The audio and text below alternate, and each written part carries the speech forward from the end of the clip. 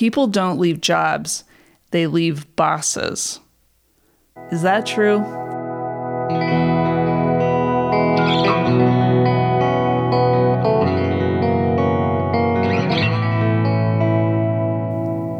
Welcome to The Behaviorist with Work Wisdom, where we help you adopt high-performance mindsets, behaviors, communication, and culture. I'm your host, Sarah Colantonio. Our intention for the Behaviorist podcast is to share accessible, concrete practices that you can weave into your whole life to begin a shift toward joy and meaningful achievement. Today, we're turning our focus on how leaders are affected by the Great Resignation. We're grateful to have Kedren Crosby from Work Wisdom joining us. Hi, Kedren. Hi, Sarah. So, Kedren, you've got some questions about this Marcus Buckingham quote, people don't leave jobs, they leave bosses. What's your beef with it? I've always liked that quote for over 20 years, probably, or since he said it. I've probably been repeating it, but I feel like in the last couple of months, it has some weight that he didn't intend. I'm not sure what Marcus Buckingham is thinking about that quote right now because of this historic moment in time where so many people, up to 50% of the workforce, is thinking about leaving their job. The leaders who are left when the resignations roll in are asking themselves, was I a bad leader? What did I do to cause all of these people to be leaving me? And they go back to this Marcus Buckingham quote and they say, oh, they're not leaving this organization, they're leaving me. And so for many, many, many of the incredible leaders we work with, it's been a challenging couple of months. And they've been grieving, but they've been self-flagellating. I don't think it's too strong of a word.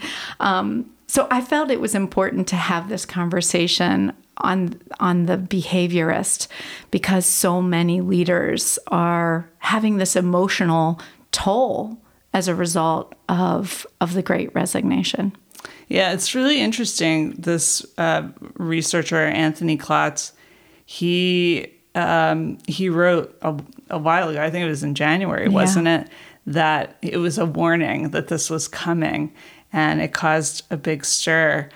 And so there has been a lot of discussion about it. The Labor Department reported in April 4 million people quit their jobs. And one of the things that I thought was interesting, you were saying that leaders are upset with themselves. Like, what am I doing wrong? And Klotz talked about this too, about being a little more intentional about recognizing what's actually going on. Mm-hmm. And he said when people do quit, especially if it's happening in droves, we do need to look at it. But one of the things he said is to notice how they quit. Yeah, I think that's important. So if they are quitting in almost like gratitude. Burn it down? Oh, right. Well, I was going to say if they let you know in time, if they show appreciation for the opportunity, and this is in research of hundreds of people that left their jobs. That's, that bodes well, I think, for the leader in the sense that they don't have to feel too horribly about it. But he kind of moved down the list of like, okay, so they leave, but they're like, thank you for this opportunity. This has been amazing. To, buy the book, 2 weeks notice or whatever, and get out of there. To, ghosting, to just like maybe not showing up, or like you were joking about, burn it down. Yeah. And so if there's a pattern there, there's a lot of information about the way people are leaving. Mm-hmm. And that can be, yeah. Yeah.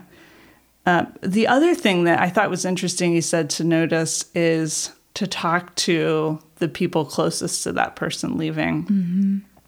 Mm-hmm.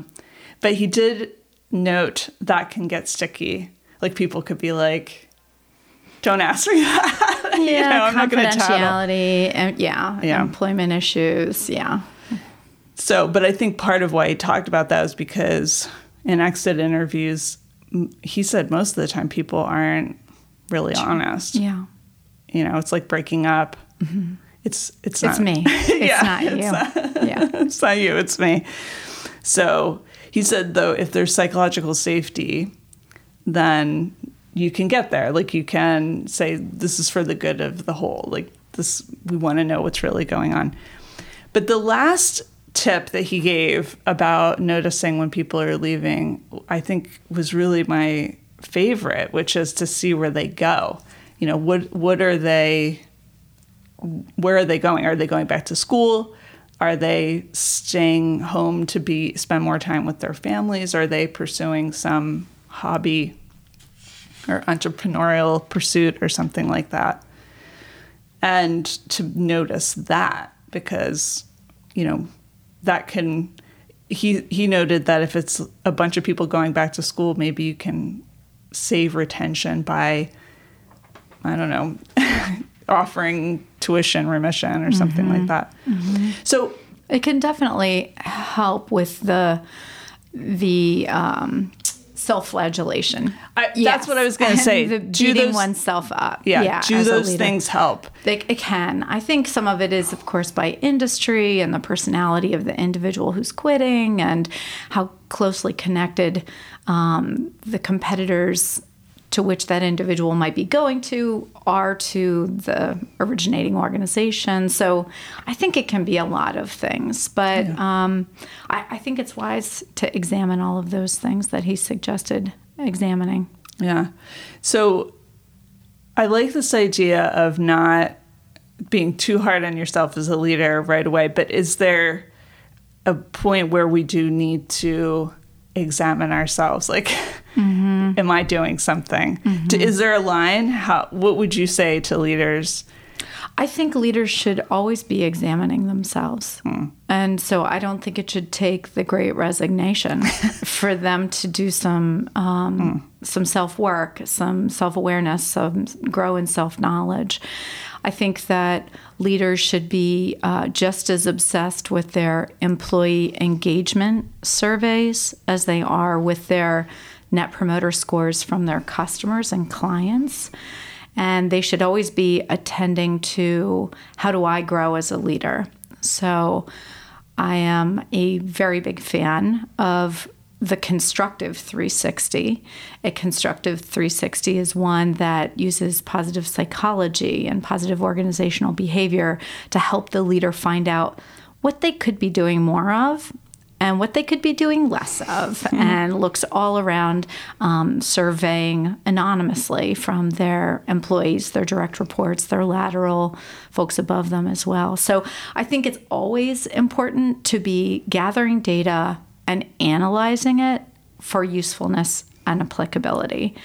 And I think your point, Sarah, was really well taken about this is the YOLO economy right now. And people are leaving because you only live once, and they just lived through a year and a half of COVID. And honestly, with the Delta variant, is it ever going to end? But so when people are moving on to something that feels more meaningful to them or more life-giving or is more closely aligned with their purpose on the planet, yes, that leader can take this Marcus Buckingham less seriously, I think, and put less weight on it and see this person as growing into their next chapter and be happy for them. Yeah.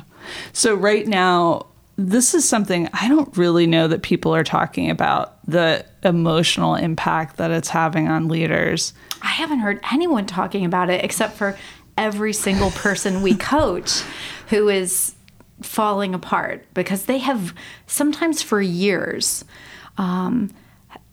just absolutely emptied themselves into their team, into their staff, and help them grow as individuals and whole people.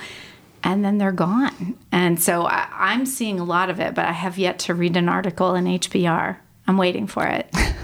Well, we should talk about that now, though. Yeah. What are some constructive, effective ways that leaders can deal with this? Because I think it's causing grief. Yeah, I think it's causing grief. And I actually think it can be our teacher. I think the Great Resignation can be a great teacher to leaders.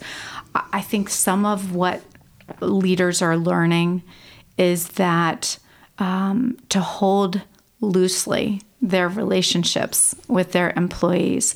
This is not the 1950s. Someone's not going to come on your team and be a company man and stay with you for 30 years. If they do, that would be an anomaly for sure. I'm not even sure we want that.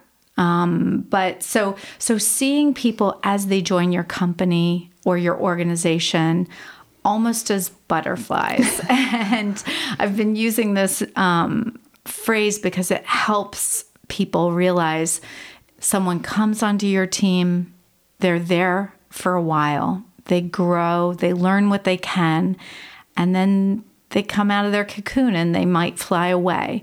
And so we can't try and hold them back. We don't want to keep them in that cocoon, but we want them to continue growing and become alumni of your organization and see that as just one chapter in their professional lives that they spent with you. And you had the luxury of being with them for those couple of years. And then they moved on to something else. So I think that's one way to kind of reframe this so that it's not, I'm being left, abandonment. Now, for those folks who are in more of a dependent stance based on their primary motivation or their Enneagram type, it's a little bit harder to see someone leaving you and see it as a positive thing. But I think that's part of what this is teaching us. Yeah. So this mindset shift is to help us not take it personally. Yeah, I think it does. I think that can. And I think if we can see ourselves as being an important chapter in the trajectory of a wonderful person's life, that can help us. I also think using deep perspective taking can be helpful. So actually, we've had a little bit of the Great Resignation here at Work Wisdom ourselves. And so I, in my Enneagram 1 dependent stance, have been a little, oh my gosh, is everyone leaving me? And how do I analyze, am I a bad boss? Or how do I grow from this? So Kate has decided to move off the team and focus on her family. I think she just bought a new horse. She's totally living her best life. And so when she shared with me that, her heart was really not in our work anymore, I had to use deep perspective taking in that moment and remember when I was a young person and had a similar realization and basically gave a similar speech to my then boss, and moved along. So that deep perspective taking, that empathy, putting myself in her shoes, helped me to cry along with her during that conversation, knowing that she's moving on to a next chapter. She'll always be an alumni of Work Wisdom and was an important part of our team for 5 years. It sounds like the concrete things that we can do to help manage this, it's inner. It's the way we are looking at things. Are there other concrete practices that we can adopt to help us through this?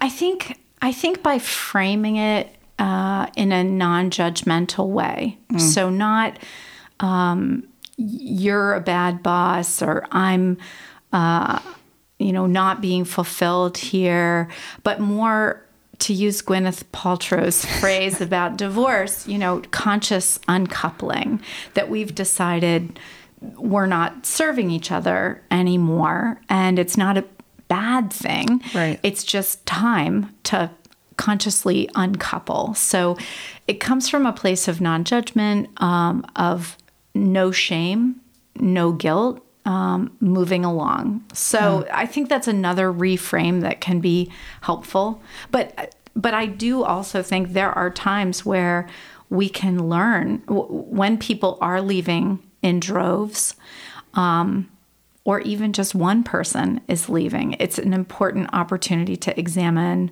ourselves as leaders and think about how can we grow from this. Yeah.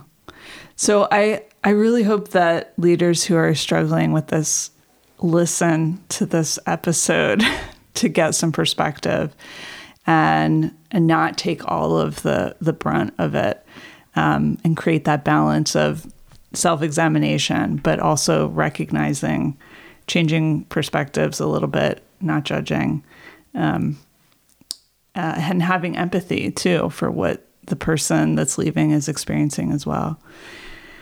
Are there any last words of wisdom before we close our conversation today? I think the only thing that I really want our listeners to continue to consider on their teams is, in this moment in history that's really unprecedented, there is an emotional impact, not just on the employers, but also the employees who stay. So I think a couple of recessions ago, we would call these folks survivors. Mm-hmm. I don't know what we're calling them now, but the people on the team who are still around, who decided not to resign. And so I think there's an emotional toll on them. And there's also an emotional toll on the individual who's decided to fly. Mm-hmm. And so I think just making some space to have honest conversations about the emotional impact, not pretending that it's not there, but making space for it, having honest conversations, looking at it constructively. What can we learn from this? How can we all grow? How can we all have the best lives we can possibly have and support each other in that way? I think that's the only other thing I think we really want to underscore for our listeners. Yeah, I appreciate that. Well, I'm really grateful, obviously, to you for being part of this movement, helping others in the workplace to be the best versions of themselves. Thank you, listeners, for downloading The Behaviorist. We hope you'll subscribe to our podcast. You can reach out to us through our website, workwisdomllc.com, where you can enjoy Work Wisdom Press and productions, ask questions, and also give us suggestions of topics you'd like us to explore in future episodes. As is our custom, we'll leave you with a quote. This one's from Tom Peters. Leaders don't create followers, they create more leaders.